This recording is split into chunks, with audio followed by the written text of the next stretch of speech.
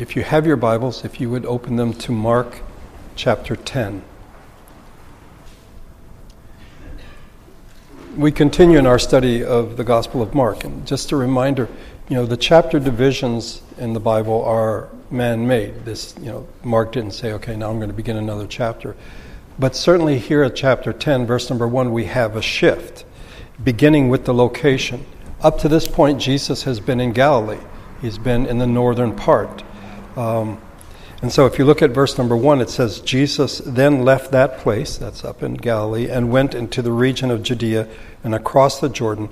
Again, crowds of people came to him, and as was his custom, he taught them. Up to this point, he's been up north, and he's even gone into Gentile territory, and now he's come south to Judea.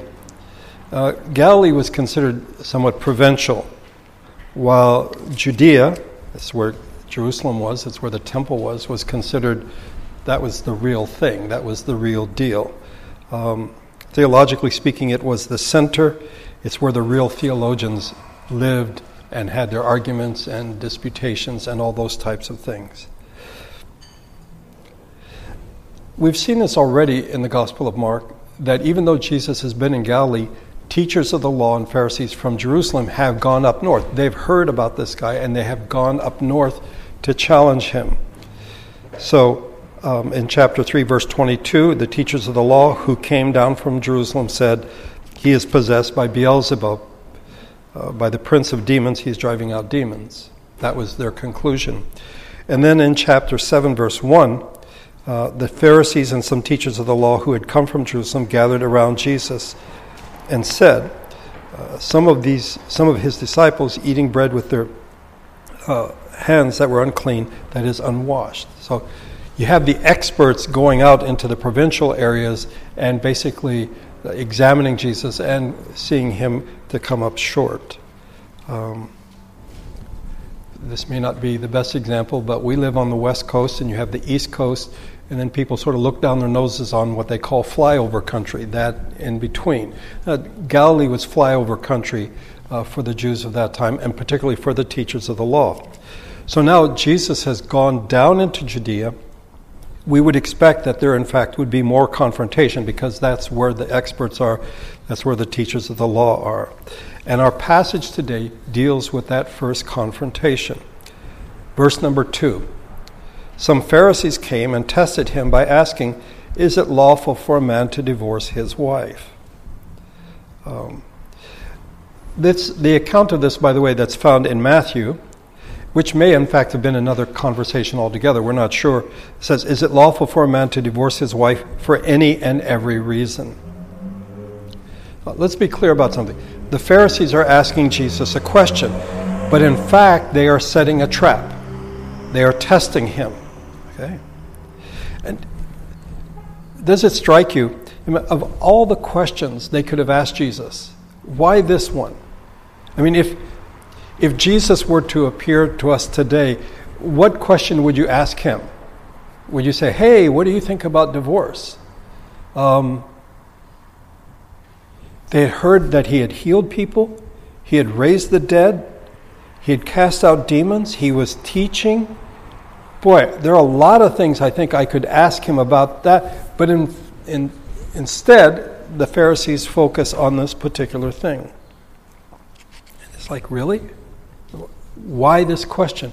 Well, there are at least three reasons. First of all, it is a political question.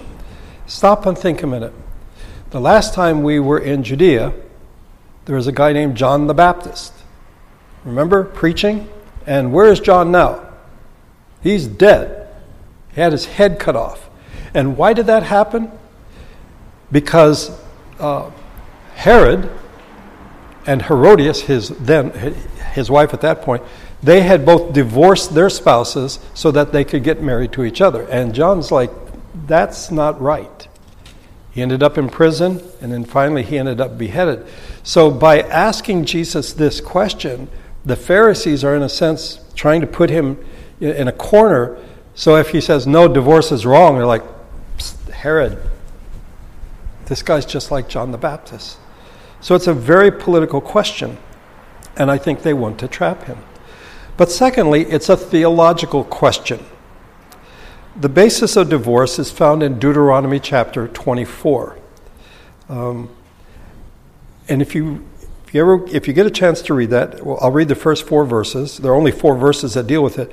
They are not instructions about divorce as such, but what should happen if a man divorces his wife. He needs to give her a certificate so that she is protected. So, this is what it says. If a man marries a woman who becomes displeasing to him because he finds something indecent about her, and he writes her a certificate of divorce, gives it to her, and sends her from his house, and if after she leaves his house she becomes the wife of another man, and her second husband dislikes her and writes a certificate of divorce, gives it to her, and sends her from his house, or if he dies, then her first husband who divorced her is not allowed to marry her again after she has been defiled. That would be detestable in the eyes of the Lord.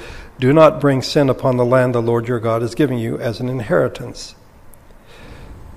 So, in essence, this passage is not instructions, this is what God thinks about divorce. It's like, okay, this is what happens. If a man divorces a woman, he gives her a bill of divorce, she marries somebody else, and either he divorces her or he dies, she can't then remarry her first husband. That's it. Okay? And yet it becomes the basis of a theology of divorce among the Pharisees. There were 2 schools of thought about this expression, if he finds something indecent about her. That's what the NIV has. The ESV has, he has found some indecency in her. The King James says he's found some uncleanness in her. What this was the subject of great debate. There were 2 main schools among the Pharisees, the conservative and the liberal, if you want to put it that way. The conservative school was led by Rabbi Shammai, who actually died during the ministry of Jesus. He lived from 50 BC to 30 AD. And he held that this referred to no chastity or unchastity or adultery. Okay? This is a view that not just the Pharisees, but a lot of Jews held as well. And you may remember that when Joseph found out that Mary was with child, we read, because he was a righteous man and did not want to expose her to public disgrace, he had in mind to divorce her quietly. That is to say, from all human appearances, she had been with another man, that's why she was pregnant, and therefore they were betrothed, they were engaged, but they were considered husband and wife, and he was just going to divorce her quietly. Okay. The liberal school, which was actually an older school, Hillel, and if you go to colleges or universities anywhere, you find a Hillel house. He lived from 110 BC to 10 AD, 120 years, a long life.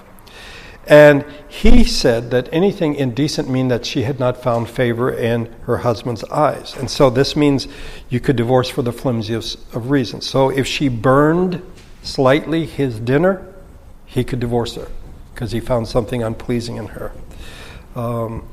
If she spoke loudly to the neighbors so that she could be heard by others, he could divorce her. Okay.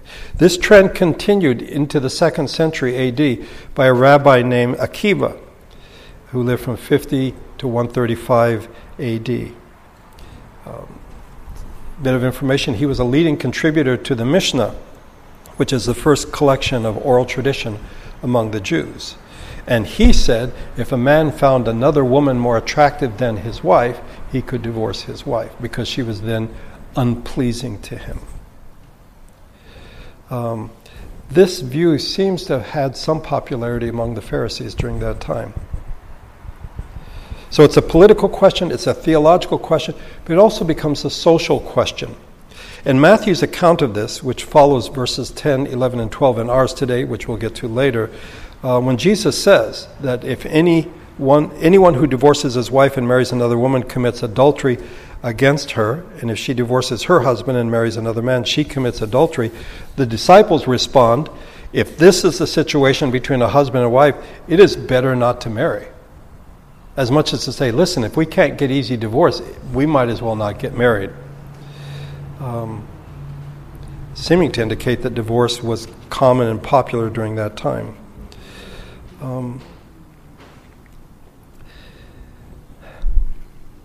How does Jesus answer this? They're trying to trap him. Politically, he'll be in trouble. Theologically, if he sides with Shammai versus Hillel. Socially, where people kind of like the idea of easy divorce. How does Jesus answer them? Well, Jesus does what we find him doing time and time again. Verse number 3, he answers their question with a question. Look at verse number 3. What did Moses command you? He replied. That is, the ball's in their court now. Okay, they asked a question, they lobbed it, and Jesus lobs it back to them. He asks them a question, and they have to answer. Verse number 4 is their answer. They said, Moses permitted a man to write a certificate of divorce and send her away. Here they're referring back to the passage I read from Deuteronomy 24, permitting a man to write a certificate of divorce. But do notice something. Let's not just gloss over it. They do not answer Jesus' question. Do they? Jesus asked them, what did Moses command you? And they respond, Moses permitted. Okay? So they're not answering his question. But Jesus will deal with their answer first, and then he will give his answer. Verse number 5, it was because your hearts were hard that Moses wrote you this law, Jesus replied. Okay? Moses did not command or encourage divorce, but allowed it and put strict controls on it. That is to say, you can't simply say, I divorce you. You had to write out a certificate. It had to be, I don't know if we call it notarized, but it had to be authorized by the proper authorities. It wasn't something that you could just do flimsily, if you wish. The reason that one had to do this was to protect women, vulnerable women, from exploitation. Because a man could say, I'm divorcing her because I found something indecent in her. Maybe yes, maybe no. But now she has a certificate as proof that her husband, in fact, has divorced her. Why did Moses do this? Why did Moses permit this, if you wish? It was because of the hardness of the heart of the people of Israel. Israel in Moses' day and the rest of the Old Testament Israel was unable to fulfill what God intended. If you are hard-hearted, you have the inability to have your heart in tune, in tracking with God's will and God's purposes. Israel was supposed to be a nation of priests, a holy nation. They were to be the prototype for the world. People who worship the true God, this is how they live. They have the Ten Commandments, they have other laws. This is how they live. And Israel failed time and time and time again. The problem is not the ideal of marriage and no divorce. The problem is not the law that Moses gave. The problem was the people of Israel. But let's back up again a bit.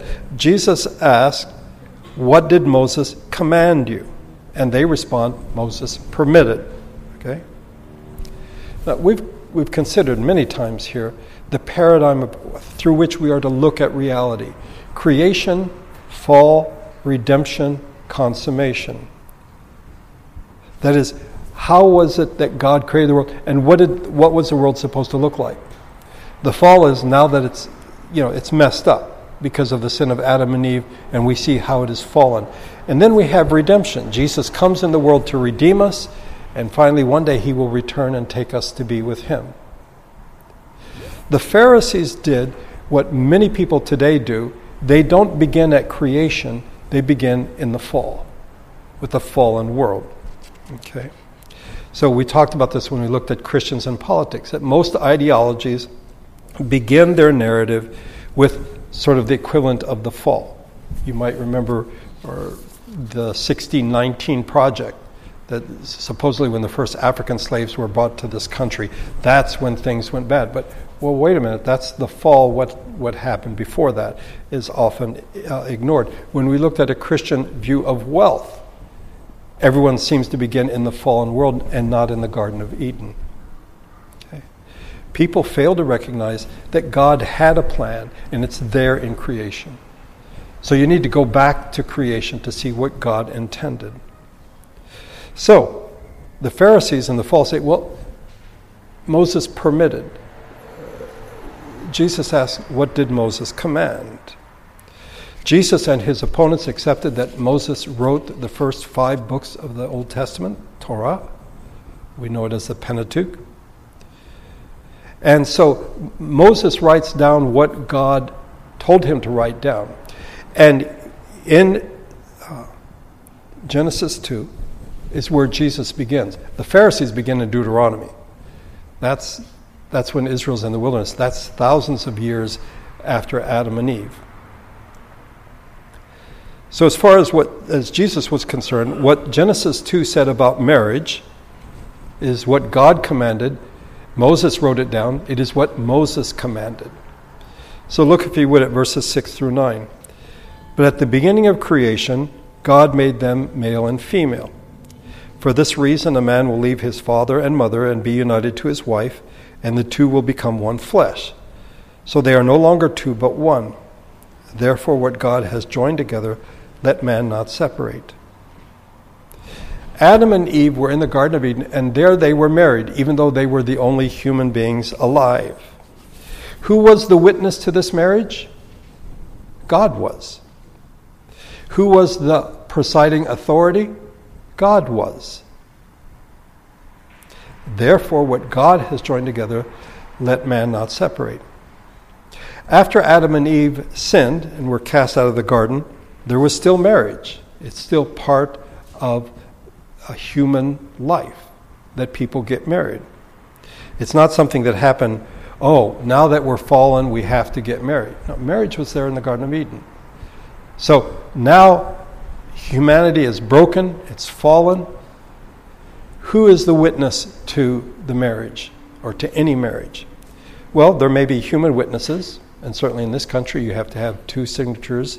When you get married, you have to have 2 witnesses, okay? But God is the witness. He is the presiding authority. So the Pharisees want to begin with a fallen world and somehow sneak under the radar and allow easy divorce. And Jesus goes back to the very beginning, to the garden, and says, no, what God has brought together, let man not separate. Well, after Jesus was done talking with these people, they returned to the house where they were staying. And the disciples asked Jesus what this was all about. Look, if you would, at verses 10, 11, and 12. When they were in the house again, the disciples asked Jesus about this. He answered, anyone who divorces his wife and marries another woman commits adultery against her. And if she divorces her husband and marries another man, she commits adultery. And here, I think Jesus addresses the real question. In some sense, the question is it okay to get divorced? I don't think that's the real question. The real question is it okay to get married again? Okay, I think that's what they're shooting at. So, Herod and Herodias, they divorced their spouses. Not ideal, not what God wants, but that's okay. But when they remarry, then they're committing adultery. And that's the issue. The Pharisees want to know, can I ditch my wife and marry somebody else? And Jesus basically, he says to his disciples, no, that's adultery. Okay? It's not acceptable. Okay? That is to say, if a divorce is for any other reason other than uncleanness or something indecent, and here the example of Joseph and Mary again is instructive, then no, they are not to divorce, they are not to remarry. Now, in 1 Corinthians 7, Paul wrote about this, and Paul's situation was radically different from that of Jesus. He's writing to the Corinthian believers. Most of the people in that church are not Jewish, okay? They are Gentiles. They come out of a pagan background. So they have sort of pagan norms in the back of their mind, and they're in that transition period of going from being pagan to being Christian, And it affects every area of life. So this is in 1 Corinthians 7, verses 10 through 15. To the married I give this command, not I but the Lord. In other words, this is what Jesus said. A wife must not separate from her husband. But if she does, she must remain unmarried or else be reconciled to her husband, and a husband must not divorce his wife. Okay? So, based on what Jesus taught, divorce is not good, okay? It's not ideal. It's not what God wants. However, if in fact a woman divorces her husband, she has two options. Either stay single, she cannot remarry, or be reconciled to her husband. Okay? And by the way, you'll notice that Paul starts with the wife before the husband, and we studied this in 1 Corinthians. It seems that women were the source of many of the problems in the Corinthian church with regard to marriage and sexuality, and so Paul begins with them. Okay? But then he continues, verse 12, to the rest I say this, I, not the Lord. It's interesting. Before it was the Lord who said this, but now this is what Paul is saying, that Jesus didn't speak about this. If any brother has a wife who is not a believer and she is willing to live with him, he must not divorce her. And if a woman has a husband who is not a believer and he is willing to live with her, she must not divorce him. For the unbelieving husband has been sanctified through his wife, and the unbelieving wife has been sanctified through her believing husband. Otherwise your children would be unclean, but as it is, they are holy. But if the unbeliever leaves, let him do so. A believing man or woman is not bound in such circumstances. God has called us to live in peace. See, Jesus preached among the Jews. The Jews were all believers, if you wish. They all believed in Jehovah and Yahweh. Okay? They weren't pagans. Now, Paul has gone out into the world and he has preached the gospel, and pagans have been converted. Okay? But imagine a scenario, and this is what I think happened. You have families that come to hear Paul preach, and the husband says, this is the truth. I accept Jesus as my Savior. I am now a Christian.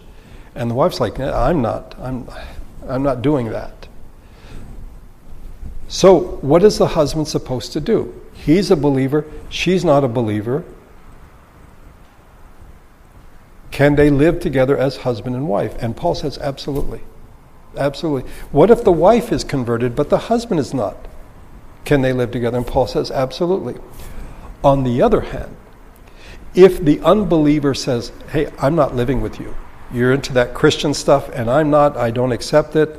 I want a divorce. And Paul says, okay, you're not bound in those circumstances. Okay? Paul is dealing with a situation that Jesus did not face. That is, where you have one member of the couple who is a believer and the other one is not. Paul does say something really interesting here, and it ties in with what we're going to look at in a minute. In the Old Testament, if you were clean, ritually clean, and you touched something that was unclean, you became unclean. Okay? In the modern world, if you sterilize a room and you bring something that is contagious or something, bacteria, whatever, then the room is contaminated. Okay? So that, in essence, in the Old Testament, that which is unclean is stronger than that which is clean. Jesus comes into the world and reverses that completely. The leper says, if you want to, you can make me clean. And Jesus touches him and heals him. Well, in the Old Testament, Jesus would have been unclean because he touched someone who had leprosy. Or the woman who had the bleeding for 12 years. She touched Jesus. Then she's unclean because she has the issue of blood.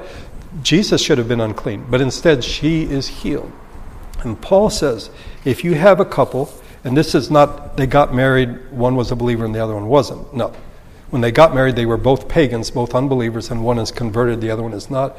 Paul says that, in fact, that which is Christian may, in fact, sanctify that which is not Christian, which is really quite remarkable. It means that the kingdom of heaven has come, that a dramatic shift has occurred. here we come to the heart of the matter. When Jesus began to preach, what did he say? This is in Mark chapter 1.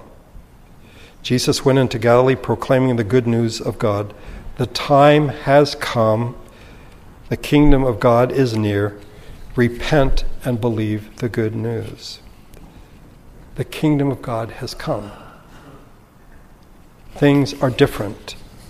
Things are radically different. And what Jesus does, but I don't think the Pharisees get it, he is offering them a way to not be hard-hearted, but to have God work in their hearts and make them soft-hearted if you wish. Either that or he's just completely idealistic and unrealistic. It's like, Jesus, don't you know how life is? You know, what you're saying just isn't possible. But Jesus said the kingdom of God is here. We've gone from creation, fall, redemption. We're still fallen, but redemption has begun because Jesus has come into the world. I think this is the reason why Jesus answers them the way that he did. Because I'm tempted to think that there is a better way for Jesus to handle this. I'm wrong, obviously, but I was wondering, why didn't Jesus quote Malachi chapter 2 to them? Because that would have been the knockout punch.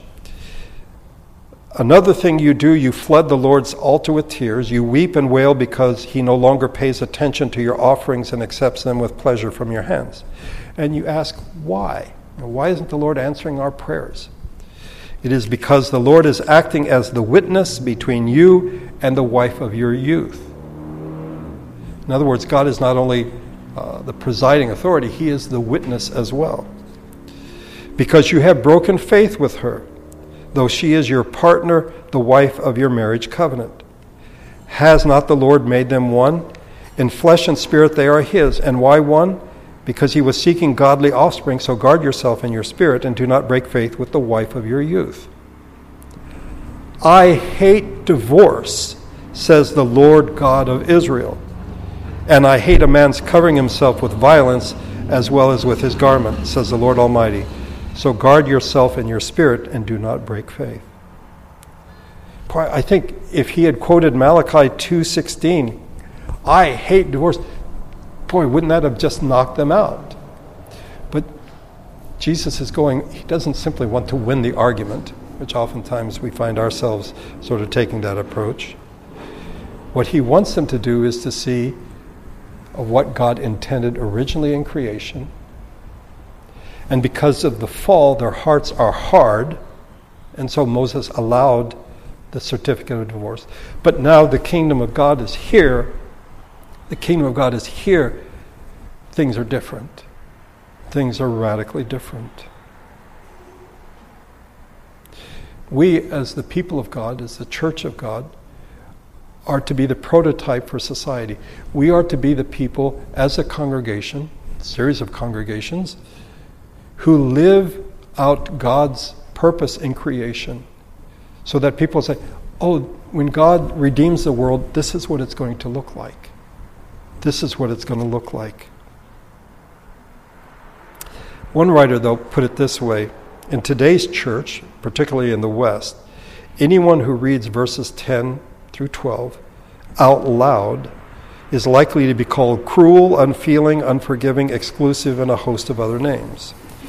So many people are bruised by the whole experience of marriage that to raise the topic, let alone take a strong line on it, seems, as they might say, unchristian. It seems that Jesus is being unnecessarily harsh. But remember, he's not challenging what Moses wrote in Deuteronomy 24. He's going back to Genesis chapter 2. But the writer continues, the next paragraph reminds us of another dimension, and that is children. Just a side note before we get to verse 13. I've argued that the Gospel of Mark is not written chronologically, but that Mark put things together more thematically.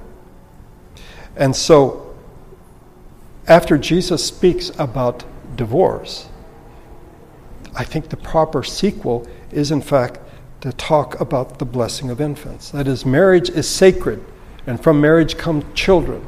and children are to be treated gently and kindly. And this is what we find beginning in verse 13. Look at it if you would. People were bringing little children, that is infants, to Jesus to have him touch them. But the disciples rebuked them. Okay. Again, we see people thinking, and it might be fathers, mothers, siblings, relatives, who are bringing the infants to Jesus for him to touch them as though his touch has a magical quality. It's like the woman who had the issue of bleeding. If I can just touch the edge of his garment, then I will be healed.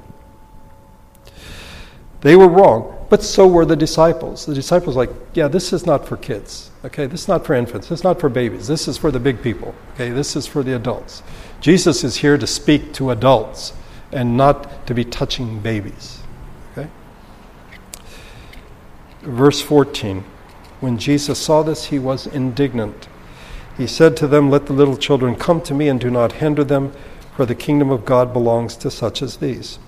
I tell you the truth, anyone who does not receive the kingdom of God like a little child will never enter it." And he took the children in his arms, put his hands on them, and blessed them. This may surprise you. It did me. This is the only place in the Gospels where we are told that Jesus was indignant. The only place. He's not happy about this. What his disciples have done is wrong.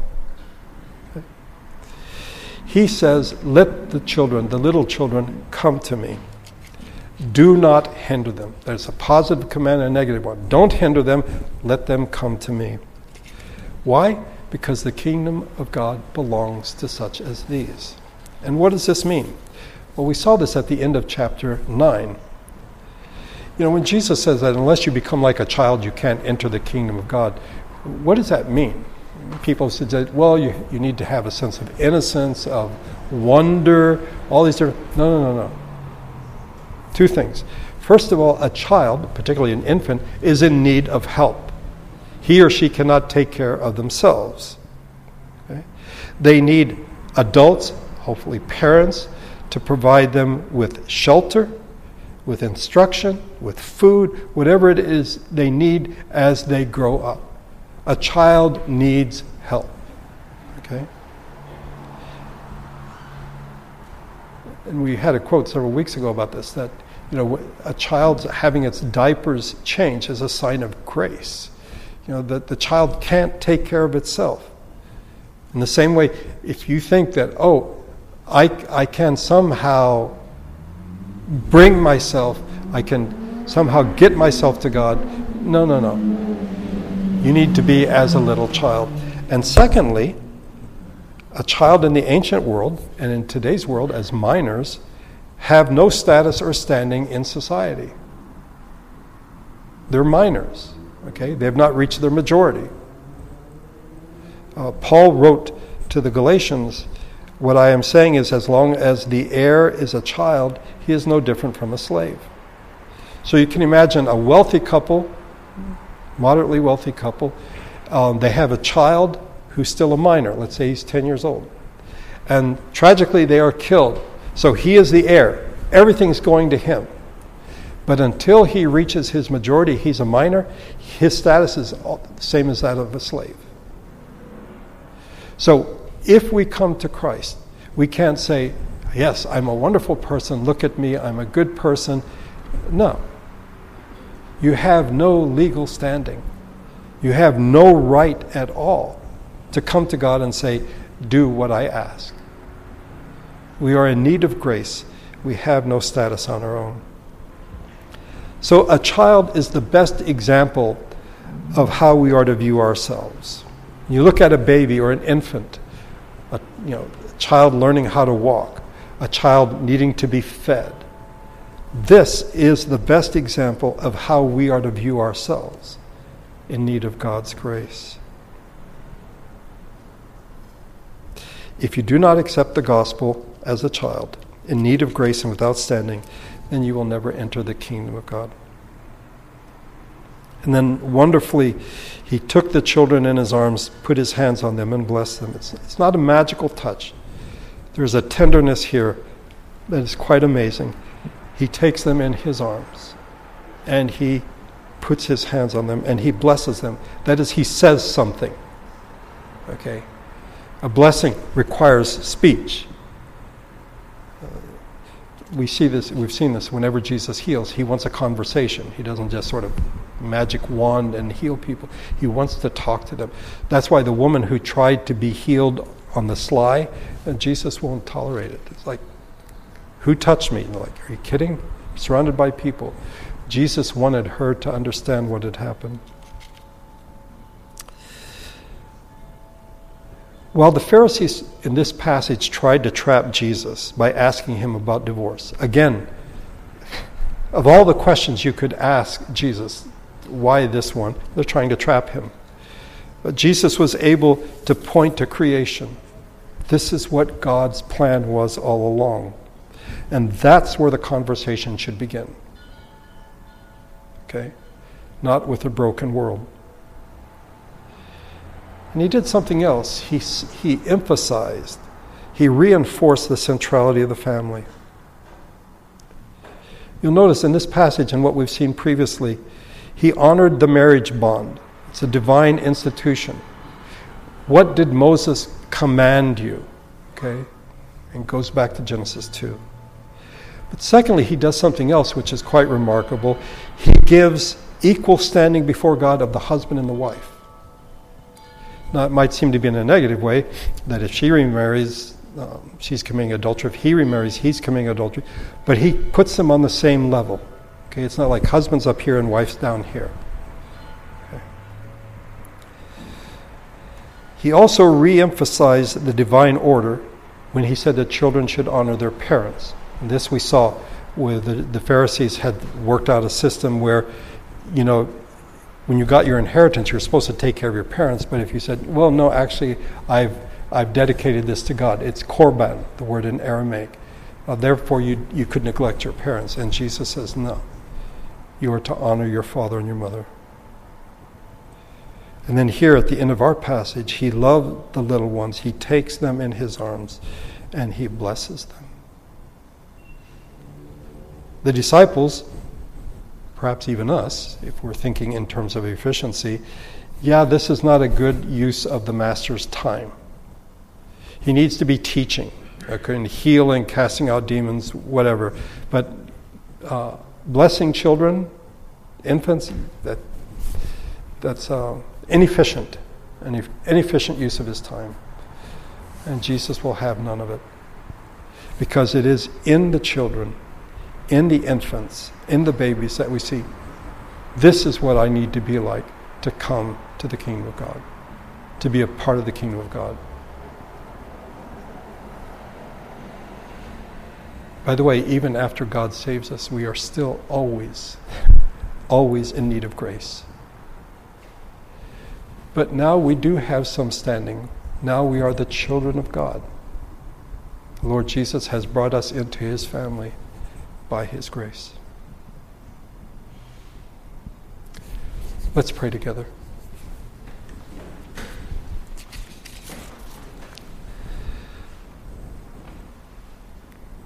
Our Father, so often we are like the Pharisees, where we have questions that in the scheme of things shouldn't be the questions we're asking. We seem to be fascinated by trivia, by finer points of things, rather than recognizing what is fundamental, what is basic, and what is true. I thank you for the Lord Jesus that he doesn't seek to win the argument, but rather to instruct his opponents, to point out that their hearts are hard, but the kingdom of God has come. By God's grace, their hearts can be softened.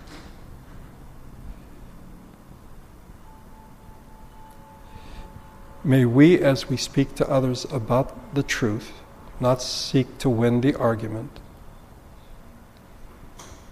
but to provide that which would cause people to think. In our own thinking, may we begin with your plan in creation, and then recognize how it's been messed up by sin,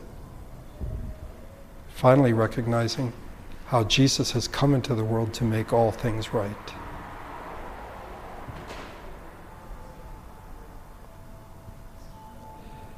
I thank you that in our brokenness, you loved us. And while we remain broken, you still love us. And we look forward to the time when Jesus returns and we will be made whole. But in the meantime, may we be obedient. By your grace, may we be faithful. We thank you for your love, your mercy, and your grace. And now as we leave this place, may your Spirit and your grace go with us. And as we walk through the world in this coming week, may we have a sense of your presence. You've not abandoned us. We're not on our own. We're like babies, like infants. We need you every moment of every day.